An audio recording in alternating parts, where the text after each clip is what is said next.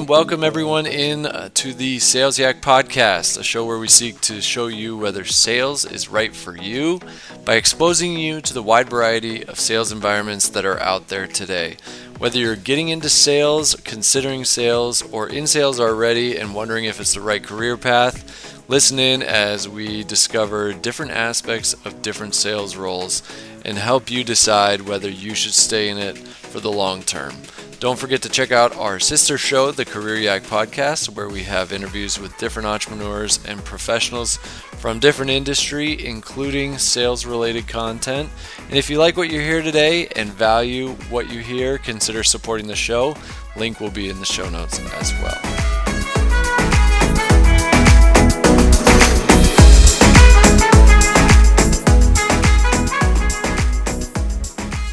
On today's show, I want to do a book review, which is something I haven't done in a while. But book, I listened to the audiobook. I actually have the physical book as well.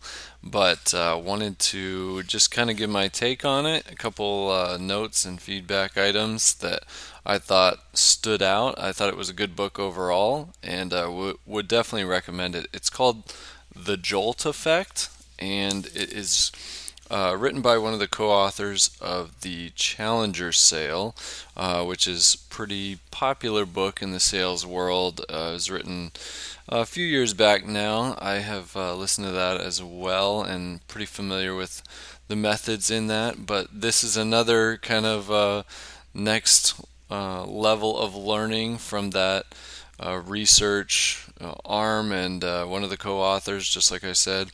And the whole theme of the book is overcoming customer indecision. It's almost like customer indecision at the end of a deal is kind of a silent killer of a lot of deals, and it's hard to detect as to why it happens at times. So the whole book is how salespeople can overcome that so that ultimately, obviously, the goal would be to close more deals. So JOLT is an acronym. First one, J, judge the indecision, offer your recommendation, that's the O. L is limit the exploration, and T is take risk off the table. So obviously they dig deeper into those topics. But a couple notes I wanted to kind of share on my end is one of the things they said is, the job I have now, I sell SaaS accounting software in the construction industry, and it takes multiple resources and personnel and people involved to get a deal from start to finish. And we have, sales engineers that are in charge of demoing the software, but as an account executive on my end, I'm the quarterback of the whole deal. My goal is to coordinate all the resources and streamline the timeline, things like that. But one of the things they said that stood out to me that I'm needing to remember to apply to my own process is to be an expert and to have the prospect view you as the expert. So even though you're bringing in other experts into the deal, you never want to, what they say, abdicate the role of the expert. You want to be their trusted advisor. And so be choosy about who you bring in and when you bring them in, and how you structure kind of the makeup of your internal team.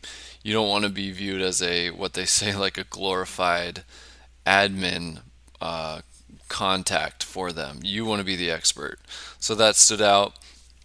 Also, remember that, and this is kind of a extension from what they said in the Challenger Sale book, but an inbound lead typically has purchase intent, and if someone comes to you, they've typically done, I forget the exact number, but 60 to 70% of the process is done because they've already done so much research online or whatever else they may have reached out to, or things they've read, things like that.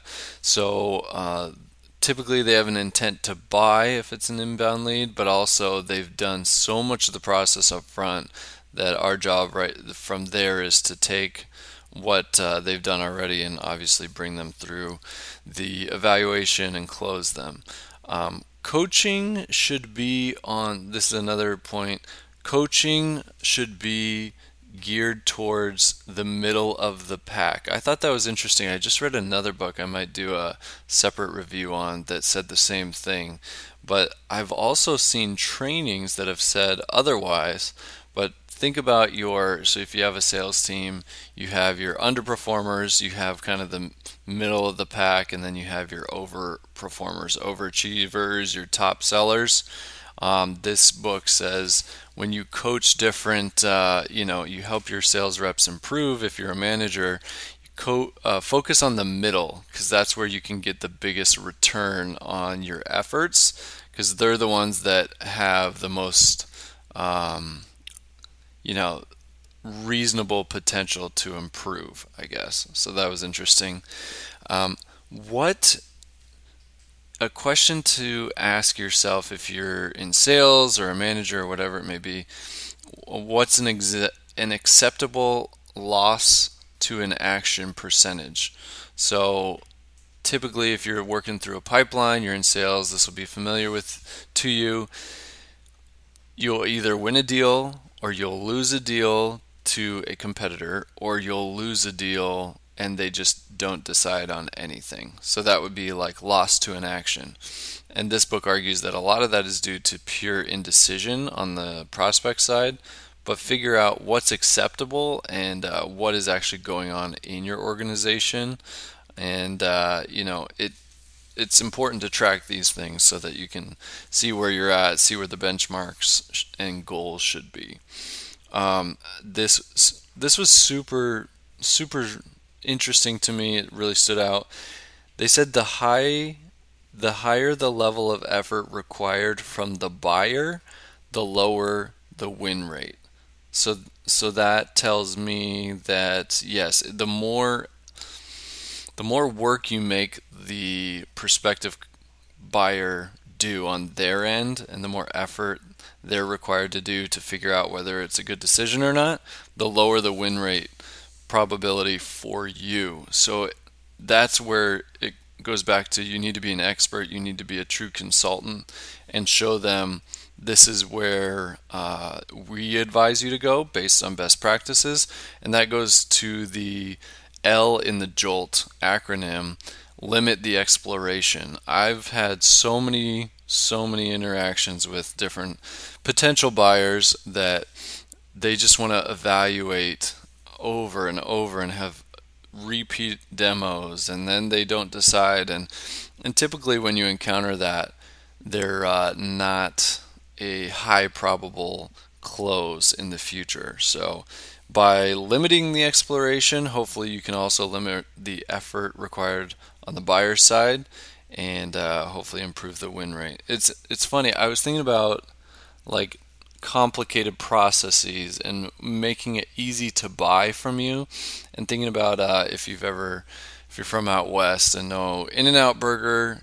I think when they first came to Arizona where I grew up, one of the things I always remembered was like how simple their menu was, and they just made it easy. They told you, here's the couple different options, and they made the recommendations for you so that you didn't have to spend time and effort reading through a convoluted menu, and you're just happy with what you got because they had a good product. Anyways, limit the effort required from the buyer side, and don't just listen to them during the conversations. I think a lot of times we've been told to, ask open-ended questions and then just sit back and listen, which isn't a bad thing. That's not what I'm saying. But be confident enough to be assertive. And they even advise, which is actually kind of counterintuitive to some other things I've heard.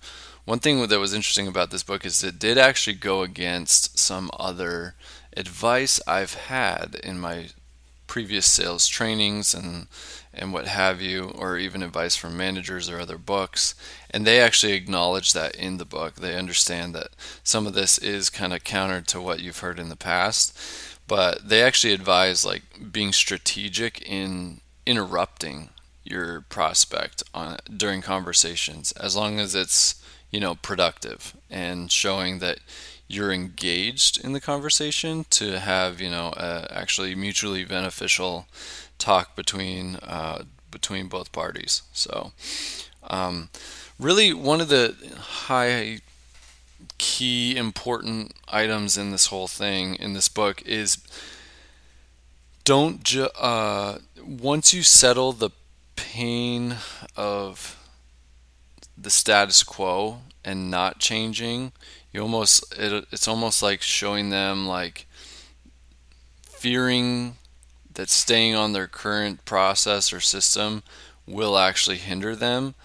Then you need to transition to showing them that it's going to all work out in the end. So that's where that last letter in the acronym T, take the risk out of it, that's where that comes in. So I think their argument is, sometimes when there's objections, we go back to, well, it's going to be worse if you stay the same, or it's going to be worse with the status quo, which it's hard to change. If you look at, and they mention this, it's called prospect theory. People are far more likely to avoid loss than to accrue gain. Basically, people are willing to forego working overtime to make extra money, but they're not willing to give up the same amount of money. Losing something is more impactful. So the point being is, sticking with the status quo and just making do is not as scary. Even if you're missing out on the opportunity cost, it's not as scary as making a decision to change and to do something new, and then that decision ultimately backfiring. Because that's even if it's still worth the risk, that's scary because it's just scary to make change, and that's why a lot of customers don't end up making a decision. So instead of going back to almost the fear-mongering tactic of, well, it's not going to be a good long-term option if you stay with the status quo, we need to reassure buyers, hey, when you do make this decision to go to something new, we're going to implement it properly, it's going to give you the value that you need, and it's going to ultimately be a good decision for you and your company.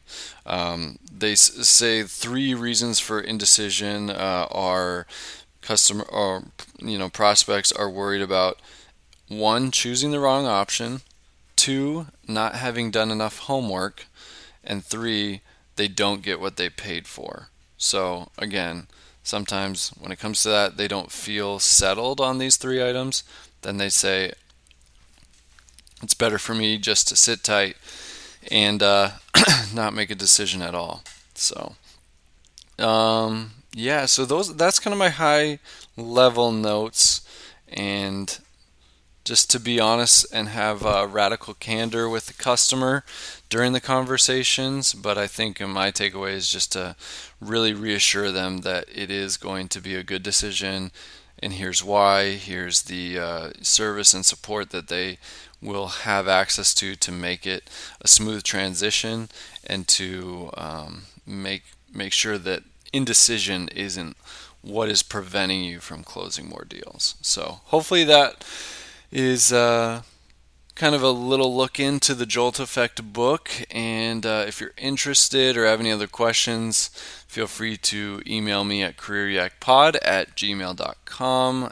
Also, if you want to buy the book, there is an affiliate link in the show notes. If you want to check it out, feel free to click the link in the show notes. Thanks for listening, and we'll see you next time.